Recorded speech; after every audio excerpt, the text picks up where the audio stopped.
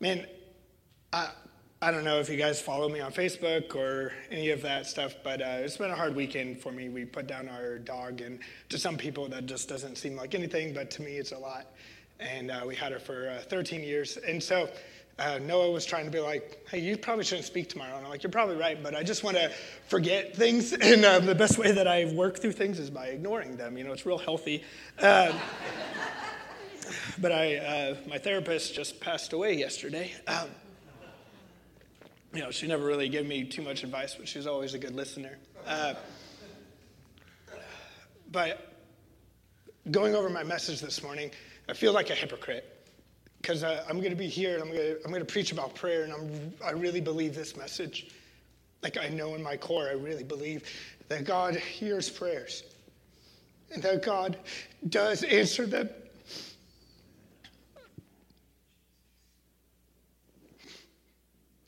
And I'm getting up here to preach this because I know in 2 Timothy it says that even when I'm faithless, God is still faithful. And I don't know what his faithfulness looks like right now in this moment. And I can't sing the goodness of God right now because I don't know if I really believe it right now. Right? Because it's just hard to see in the moment.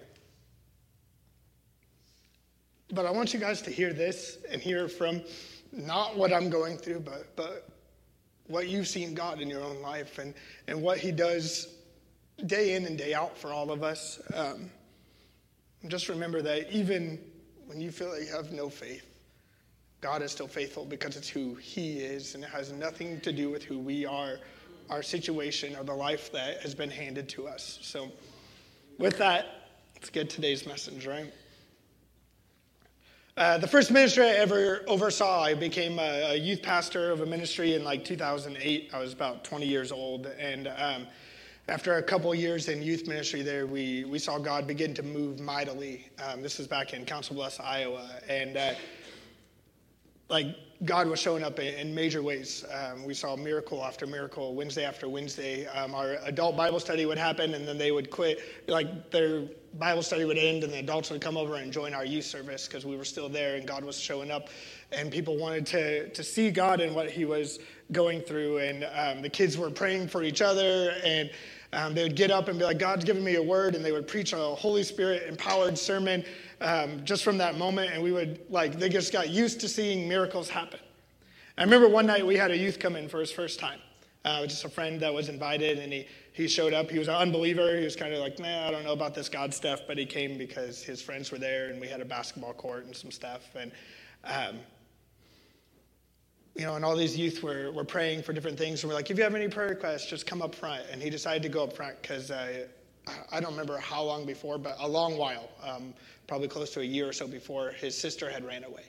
And they hadn't heard from her since the day that she left, and they didn't know what was going on. He came up and said, I just need prayer for my sister. I just don't know where she's at or if she's okay. And I remember by the end of service, his mom had called him and said, no, you'll have no idea what just happened. Your sister called me. She told me that she's down in Texas and she's okay. She's been fine. And that moment, that kid was just like, I want to believe in this Jesus. I'm all in. What's crazy is between that Wednesday and the next Wednesday, he was in a car wreck. He showed up at youth, and he's scratched up, bruised up, also all beat up. And I don't remember the full details of it. I just remember he could barely walk into our youth building, and our youth room was on a second floor with a whole bunch of stairs going up to it. And some youth literally helped him, basically carried him up to the youth room. And we began to pray over him during worship, and he felt his body get all hot and warm. And literally by the end of service, he was back to 100% health, playing basketball with the rest of the youth. Literally, we saw bruises disappear and scratches just not seem to be there by the end of that time. Now, there's another story of a single mom named Monica. She only had one child, and he was a son. She was a devout believer, and she began praying and singing hymns over him from the moment he was a newborn baby. Now, that boy grew up to see the world quite differently than his mother. By his teen years, he became known in their North African town as a womanizer. He would often be seen publicly drunk at untold hours of the night. He was incredibly smart, and he was growing up to the goal to be a philosopher. but he wanted to channel all his energy into combating his mother's faith. Monica didn't give up, though. She continued to pray every night for her son's salvation, just as she had done with her hand on his tiny forehead when he was young.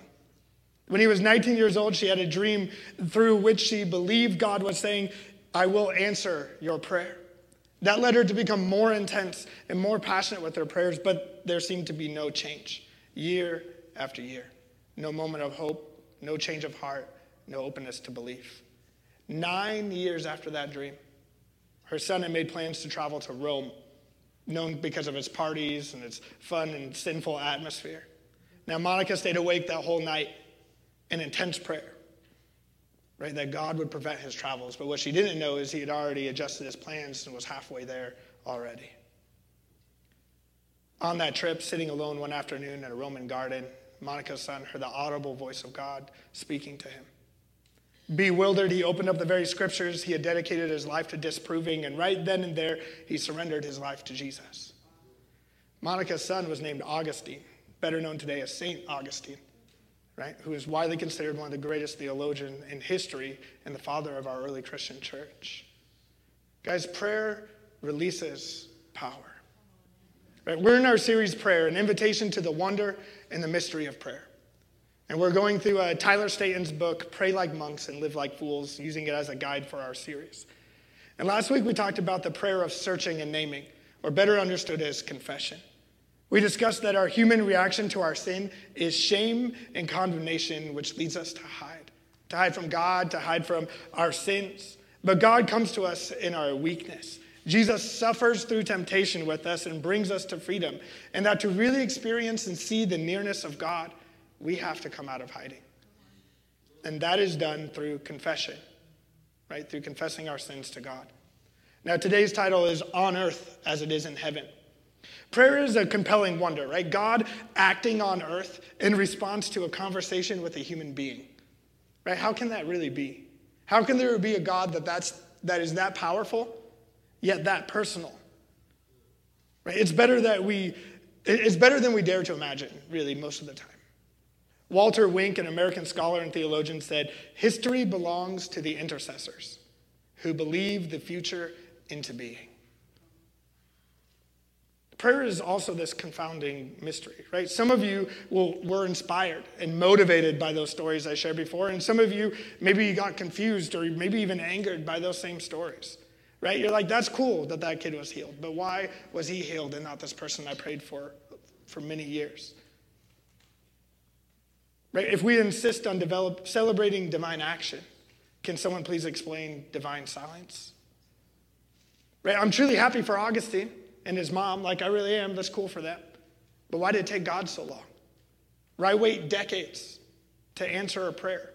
Is there some kind of divine equation with just the right combination of time spent praying plus the right number of people praying and the right method that finally gets Jesus' attention? Or is God just unmotivated most of the time, and you just catch him at the right moment, you catch him a little bit off guard, and he's like, all right, I'll take care of it. Right? In what other context does withholding all of that power for years make any sense? Doesn't that speak maybe more to the cruelty of God? With the power to act, but to carry out that action slowly, apathetically, and randomly? More than it does to the kindness of a God who acts in response to our prayer? The real issue comes down to this core question that's been cycling around for ages, is do my prayers matter in any visible, tangible sense? Is God carrying on the way he would always carry on, regardless of whether or not I pray? Do my requests exclusively reform my heart in some divine equation, or do they carry any power to change real people, conditions, or circumstances in this world that we live in? Do my prayers matter? C.S. Lewis set up a case against prayer, mimicking the voice of a skeptic. In other words, like he's trying to act like someone who doesn't believe in prayer and speak into that. He said, even if I grant your point and admit that answer to prayers are theoretically possible, I still think they're infinitely improbable. I don't think it at all likely that God requires the ill-informed and the contradictory advice of us humans as to how to run the world. If he is all wise, as you say he is, doesn't he already know what's best? And if he is all good, won't he do it whether we pray or not? For however many of us today are celebrating with the fiery faithful that history belongs to the intercessors, there's probably just as many people in the world or more that shrug their shoulders as the skeptic. And this is kind of where prayers live, somewhere paralyzed between that wonder and the mystery.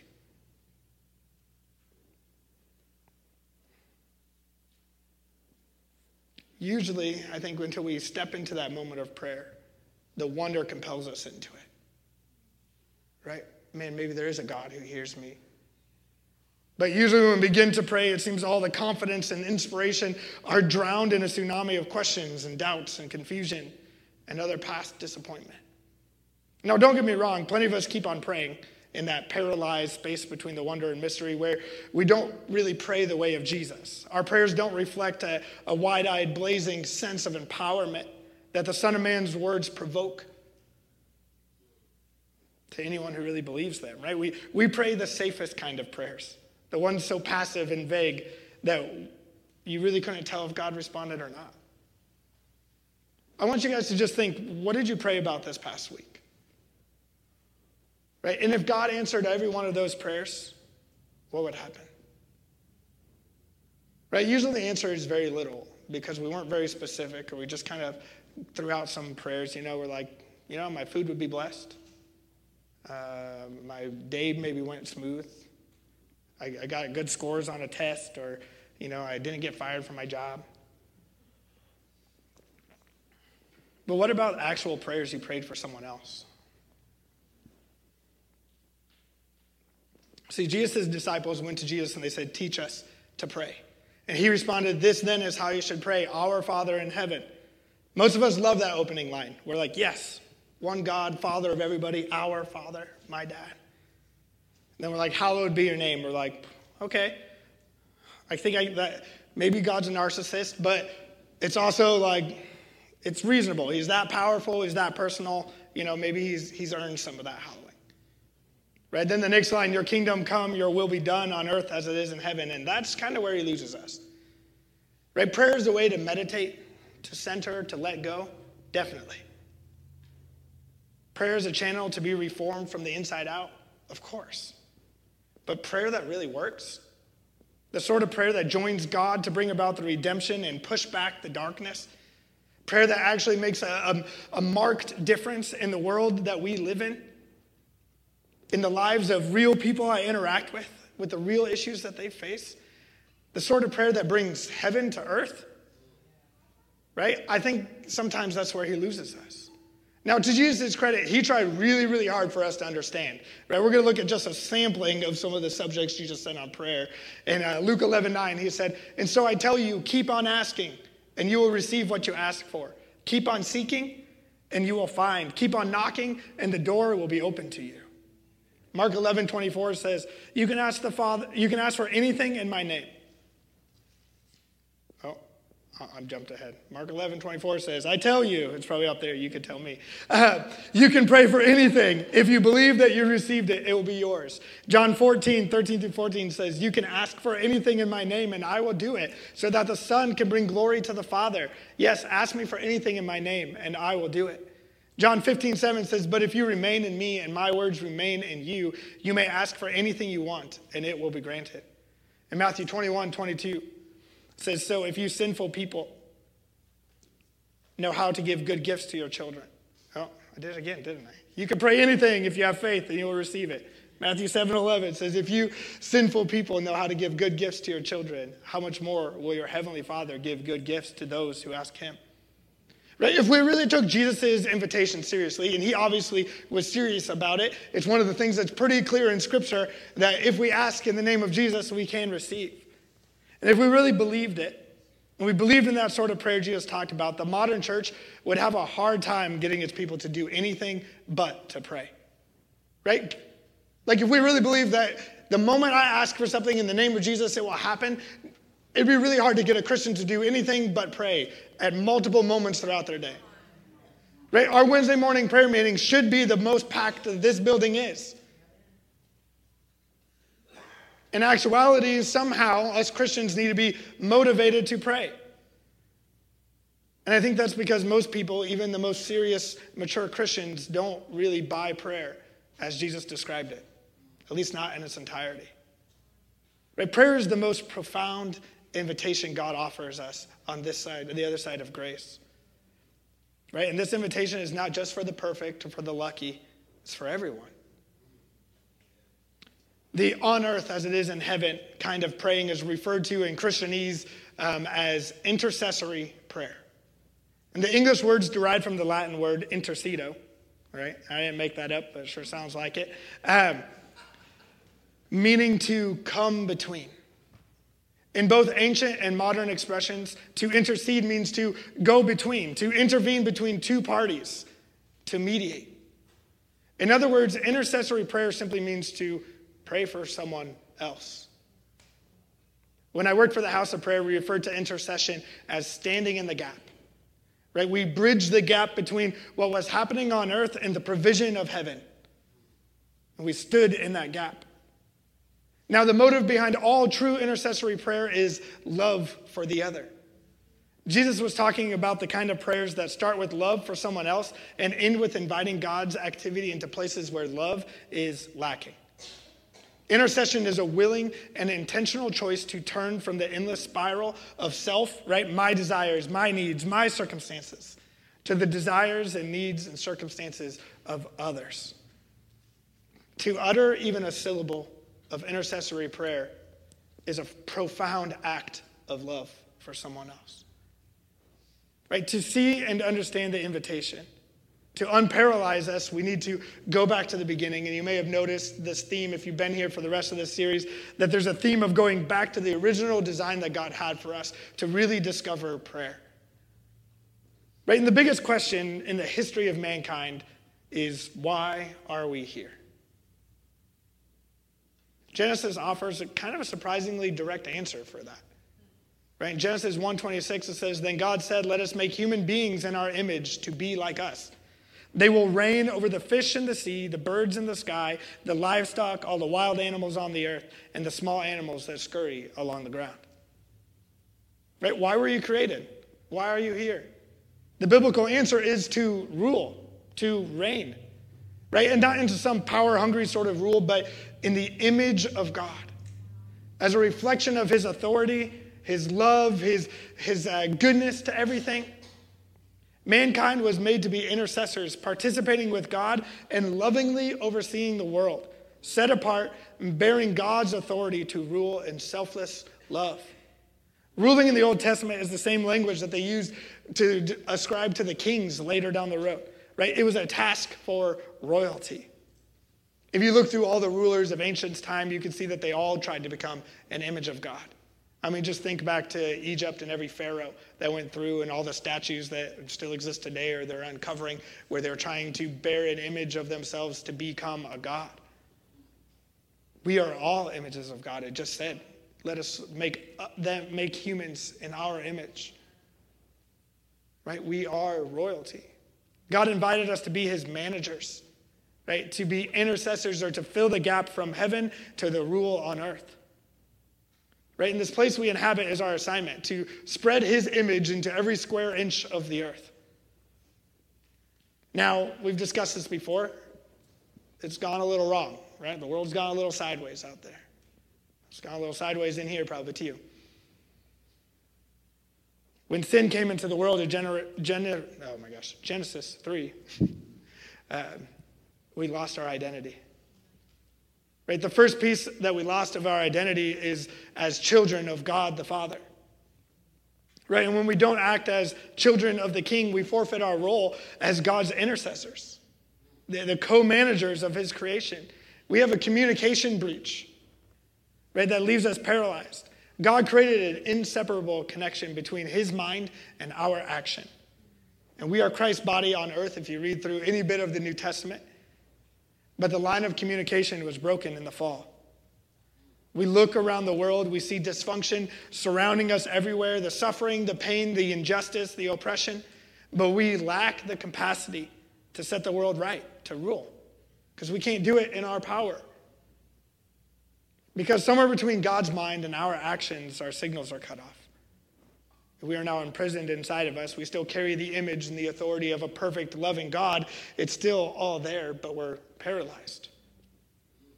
Later in the biblical story, a prophet named Isaiah foretold the birth of the Messiah, which is the coming of Jesus. In Isaiah 9:6, it says, "For a child is born to us, a son is given to us, and the government will rest on his shoulders." See, that's a political statement, and not a political statement that supports Republicans or Democrats, okay? It's one about us regaining our authority to rule. Jesus came back to win the role we lost, to repair that communication breach. Jesus said in John 12:31, fulfilling Isaiah's prophecy, he said, "The time for judging the world has come, when Satan, the ruler of this world, will be cast out." Why were you and I created? Right? To rule in the image of God. What does Jesus call Satan? The ruler of this world. But then what does he do? He cast him out. Right? Jesus came to get our authority back. At the close of the Gospels, after Jesus' life and his death and his resurrection, he sums up the victory in these famous words you guys probably all heard in Matthew 28:18. It says, Jesus came and he told his disciples, "I have been given all authority in heaven and on earth." Right? God won our authority back. He restored us to the very position for which we were created at the very beginning. He stepped into the tension of the world we feel all the time, and he cut a way through to make us intercessors again. Jesus speaks about this plan to fully restore prayer. The Apostle John records arguably, the most empowering yet sometimes confusing words Jesus ever said to the disciples. In John 16:7, he goes, "But in fact, it is best for you that I go away, because if I don't, the advocate won't come. If I do go away, then I will send him to you." Now, when I hear that, I kind of think of one of those, the breakup conversations where it's like, "Don't worry, it's not you, it's me." Right? It's better if I go. Right? You will find someone else. Right? In essence, that's what he's saying. Right? And that's so hard for them to believe because they've just walked day after day with Jesus on earth. They saw all of his miracles. They saw his compassion. They saw the way they cared for him. And he's going to them and saying, "No, it's good for me to go away." They're like, "No, Jesus, I'm the bad one. Send me away." But Jesus could have leave them, and this time for good. Right? In both senses of that word. Jesus, in that passage, he's talking about prayer because if we jump down to verse 23, it says, "At that time, you won't need to ask me for anything. I tell you the truth, you will ask the Father directly, and he will grant your request because you use my name. You haven't done this before. Ask using my name, and you will receive, and you will have abundant joy." Right? Jesus is clearly saying, you have never done this before, praying in the name of Jesus. Right? You've gotten used to bringing your requests and your needs and questions and complaints to me in person, but soon you will go directly to the Father as you've seen me do. Prayer is the pathway God has made to get us back to his original plan. Prayer is the way that we rule and we manage and stand in the gap or intercede for this world. The author Philip Yancey says, "Of all the means God could have used, prayer seems the weakest, the slipperiest, and the easiest to ignore. So it is unless Jesus was right in that most baffling claim. He went away for our sakes as a form of power sharing, to invite us into direct communion with God and to give us a crucial role in the struggle against the forces of evil." Prayer is how this moves from a biblical rumor of us ruling to your actual everyday experience. Jesus is very plainly telling his disciples, until now, you've never really prayed. Not like I designed it, but when you go to the Father, you'll discover praying in my name. Now, the ancient phrase, when they say in my name, this was a common thing. Like the king would say, "You're sent in my name." It would be saying, "You're sent in my authority." Right? And so when Jesus said, when you pray in my name, he was saying, you're praying in my authority. Right? To pray in Jesus' name is to pray with our recovered authority. It was never meant to be a fitting tagline to the end of prayers. Right? It's the exercise of Jesus' victory. To pray is to experience the very same access to God, the Father, that Jesus has. The New Testament scholar Larry Hurtado says, to pray in Jesus' name means that we enter into Jesus' status in God's favor and invoke Jesus' standing with God. Now, you're not Jesus, right? But if you're a follower of Jesus, every single time you pray, you come before the Father clothed in the robes and with a crown of a ruler. In the eyes of heaven, you are filled with Jesus' status and standing. And when God won your authority back, God was winning prayer back. Karl Barth once said, to clasp your hands in prayer is the beginning of an uprising against the disorder of the world. Prayer is the means by which we push back the curse that has infected the world. When we engage in intercessory prayer, we are loving others on the basis of heaven's resources. Right? Hear me on this. I love this thing. Prayer is heaven's highest security clearance. Right? It's free access to stroll right into the heavenly vault and gather up whatever we can carry so that we can take it and hand it out to the world. We are rulers calling the shots for how heavenly resources get distributed here on earth. Intercession is a way of saying, we got to have some of that over here. Right? Look, there's something missing over there. I'm pretty sure we got that in heaven. We can bring that down. It's the distribution of God's resources into our familiar environments that make up our disordered world. It reminds me of Peter and John in Acts chapter 3. Right? They're walking on a journey. They're headed into the temple, and there's a beggar at the temple gate. And that beggar is there asking for money. He's crippled. He can't walk. He's just laying there on his mat and asking for money to be able to buy food just to survive. And Peter demands this guy to look at him. He was like, hey, look at me. And the guy looks up. He's probably expecting him to hand him money or something else. And Peter says in verse 6, I don't have any silver or gold, but I'll give you what I have. And then in the name of Jesus Christ the Nazarene, get up and walk. Peter, acting in his authority through the name of Jesus, sets right an order to the disorder of the world and heals a man, giving him new life. Pete Greig, he's the founder of the 24-hour prayer movement, said, intercession is impossible until we allow the things that break God's heart to break our hearts as well. Now, while all this is true, absolutely true, the worst kept secret in church history is that most people, even most Christians, don't actually like prayer. Right now, we still do it, maybe out of guilt or obligation. We know it's good for us. Right? The pastor keeps making us practice it at the end of service.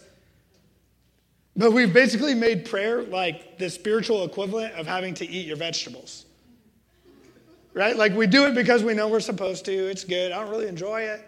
Right? Prayers become spiritual celery. Right? Like no one likes celery, okay? Right? You like peanut butter, maybe. You like cream cheese, possibly. You maybe like celery diced up and put in soup, but that's only because you can say it's healthier. Right? And even if you eat it raw and plain, it's because you heard that celery takes more calories to burn it than it does than it has. So you're like, I eat celery because I like weight loss, not because I like celery. But that's what we do with prayer, right? We do prayer because we heard it's good for us. We pray because we know that hopefully on the other side, maybe some good things will happen. Right? We don't mind prayer if it's covered up in some good music or some other people leading it and I just get to nod my head along. Right? We don't enjoy prayer. But what if, according to Jesus, you just never really prayed? Right? What if you've never come to the Father wearing the robes of an heir, carrying the standing and the status of Jesus? What if you've never plundered the riches, sorted away in those heavenly vaults? Right? What if you've never pushed back the curse alongside God? Right? It's already been defeated. He's just looking for intercessors to implement the already secured victory. Man, that should get you excited, right? That should get you thinking, I could probably wake up a few minutes earlier if that's what prayer really is, right? Maybe I'll even spend my lunch hour different or skip a meal or two to do that. Here's the best part of the whole story. God doesn't need intercessors, right? He doesn't need you to manage his creation. He's not even one bit overwhelmed by the responsibility of overseeing the world. He is all-knowing, all-powerful. He exists outside of time, so it's just, he can do whatever he wants. He's got this, right? God doesn't need intercessors. He chooses intercessors. We dream of a God who brings heaven to earth, but God dreams of praying people to share heaven with, right? If God gave you everything you prayed for this last week, what would happen? The only reason I ask is that you are a ruler. You are a co-heir with Christ. a manager of heavenly resources, and what are you doing with all that authority? Right? If you took Jesus seriously on this invitation to prayer, what would happen? What would happen in you? What would happen in your neighborhood or your community or in the city or at your workplace? Isn't that worth finding out? Now, the Gospel of Matthew's record of the Lord's Prayer, the most normal or most recognized version of the Lord's Prayer, is broken into two sets of 3 petitions. And there's a hinging phrase, on earth as it is in heaven, holding the prayer together like a binding of a book. Eugene Peterson shares that the first half of the prayer gets us into God's reality. The first 3 petitions make us participants in the being and the actions of God. The pronouns tell that story, right? Your name, your kingdom, your will. Your. The 3 concluding prepositions invite God to return the favor. Give us, forgive us, and lead us. Peterson continues that prayer involves us deeply and responsibly in all the operations of God. Prayer also involves God deeply and transformatively in all the details of our lives. Sometimes God will move heaven and earth, right? Bending space and time to weave a supernatural narrative in response to our prayers. But God always purposes prayer to change the heart of the intercessor themselves. Profound answers to prayer come equally in the forms of God's independent action and God's partnering action to reform and work through the praying person. Intercessory prayer is often about what the intercessor has become after they're finished praying. Intercession is nothing more than ordinary love combined with sober humility. Right? Loving something or someone so much that you recognize that their needs are above what you can do, above your capacity and your ability. Right? So what fills that gap between your love for them and your humility to recognize that you can't provide for them? Prayer. The powerful prayers of intercession. Those who dare to pray and keep praying to get to live the adventures that run parallel in the unseen, hidden labor of prayer. I remember a few years back, Victoria and I had just gone on a backpacking trip, and our kids were with my in-laws, and we were driving from northern Minnesota to central Illinois to pick up our kids, and it was a long drive. I don't know, 6-8 hours or something. And while we were driving, some friends of ours that we had just become fairly close to called us. Their daughter had been sick for a few weeks. We had been praying for her, and they called us to let us know that their 4-year-old daughter was just diagnosed with leukemia, and that it was pretty serious. Now, these friends of ours were newer to us. We lived in this small town. We had maybe been hanging out with them for a year or so, and the dad had become a good friend of mine, and he actually wanted nothing to do with church, especially when we first started hanging out.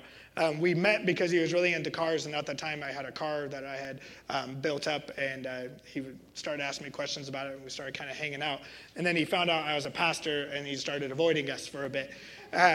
But it was a really small town, and you can't avoid people in small towns. So he kind of started coming around to this idea of God and church, and then this happened. And I remember for most of the drive, Victoria was asleep, as she does in most car rides. I just remember being really angry. Like, God, I don't understand why you would do this. It doesn't even make sense. We've been praying for her. Why wouldn't you just heal her? This guy is already struggling to believe in you, and you're going to do this? Like, it doesn't even make sense, God. Why?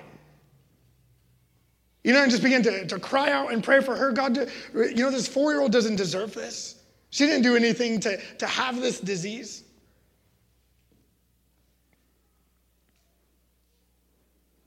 And just prayed over and over for God to do something, right? To heal her, to show his power for her family, to protect their hearts from turning against God. Now, God did slowly answer that prayer. She's had clear checkups for like the last 2 years.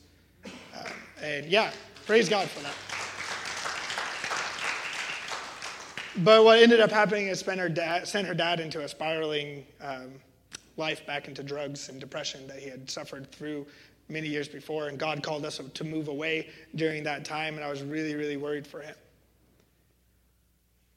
Now, there's a part of this that matters when you go to pray. And intercession is that you pray for God's will to be done, because my will was definitely not God's will in that moment. He had a bigger and better plan, because after we moved away, he connected with a new guy from our church who was starting a recovery program called Celebrate Recovery, which then led my friend to give up drugs and to actually come fully to God and be baptized. It's hard to surrender to God's will for the plan sometimes in the moment. But it's very much a part of intercession, right? Because God is the one that's all-knowing. God is the one that's all-powerful. Now, I love to give him advice on how he could handle it, right? And, I think that I'm fairly wise, but in comparison to God, I'm pretty much nothing. And yet still, it's really hard to surrender to his will and say, okay, God, let your will be done.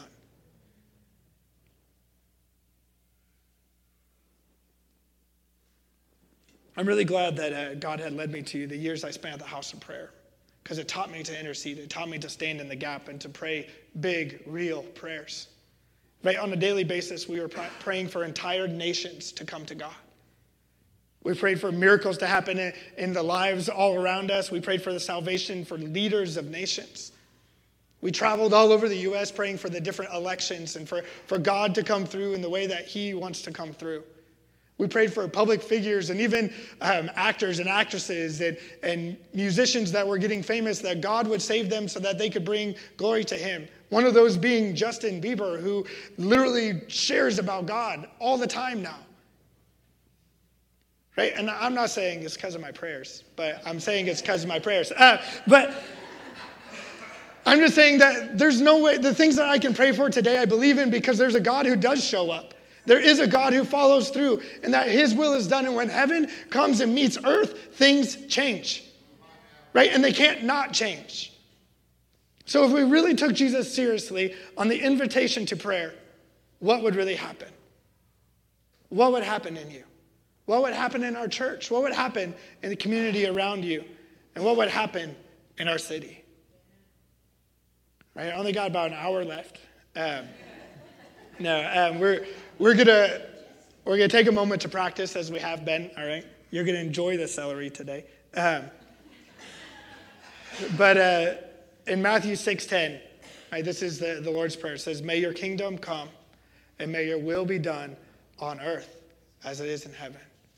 Right, this is how Jesus taught us to intercede. There's two parts. It's releasing and asking. Right, the "your will be done" part is about releasing control. Right, think of something in your life that you're wrestling control over. Maybe something that you keep releasing and then you grab back again. And when you come up with it here in a moment, you're going to name it and you're going to release it to God.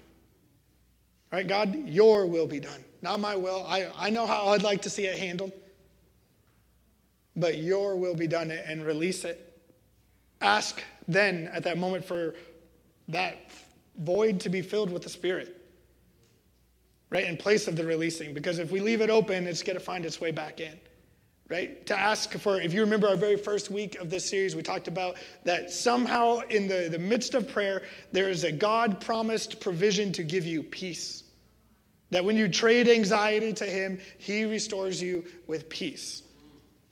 Trust in the place of fear. Right? So when you go to him and you hand over your will, ask for that peace. It's a promise that he offers. Right? This is my prayer every day for my life, that I go through the fruit of the Spirit and I replace my actions that don't line up with the fruit that he wants me to have, that he wants to give me.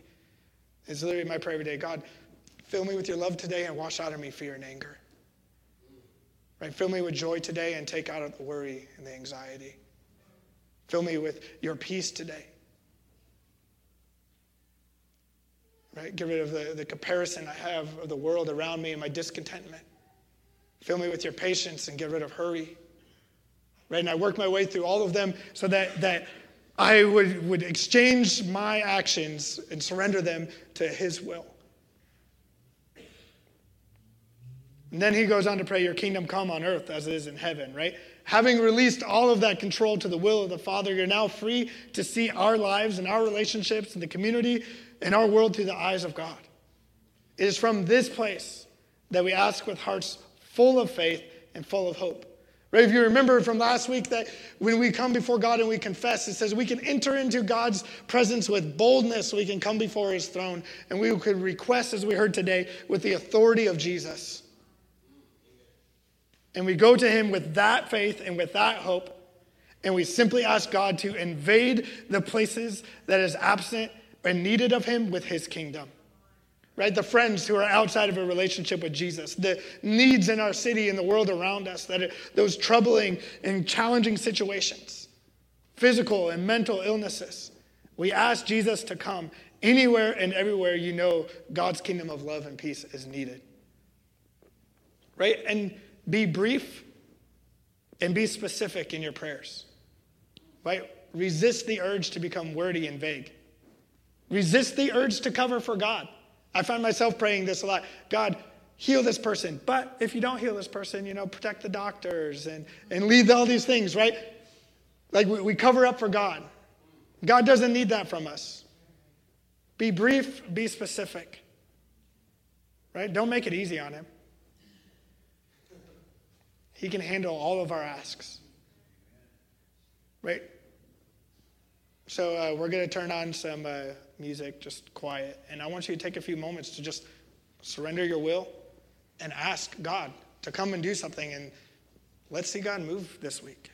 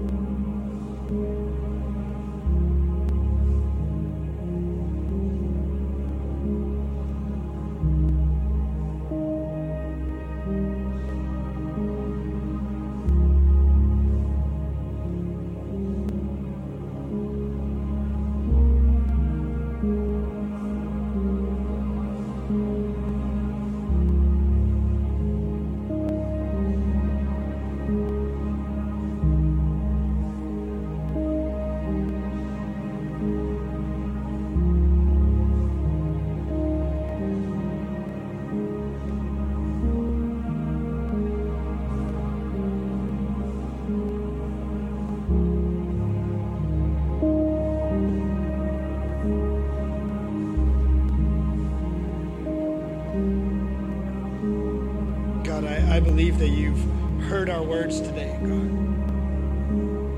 God, that our request didn't fall on empty ears, but that it fell on a God who is in charge of everything.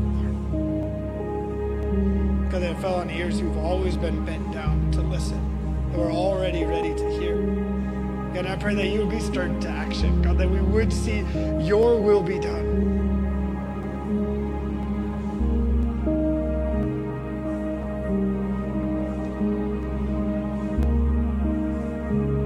God, thank you for sending Jesus to restore back our ability to rule. Lord, to have this connection with you, to be image bearers of you into the world around us, and the access we have to the things of heaven, to your kingdom and bringing it to earth in our everyday lives, God. God, I pray that you would help us to not have prayer be a thing that we don't enjoy, but it's something that we do enjoy, something that we desire to get into because of not just the exchanges for ourselves, but because we shift the atmosphere of earth by bringing your kingdom into it, God. God, and that we would step into it with boldness, with authority, and that we would see lives of people changed around us.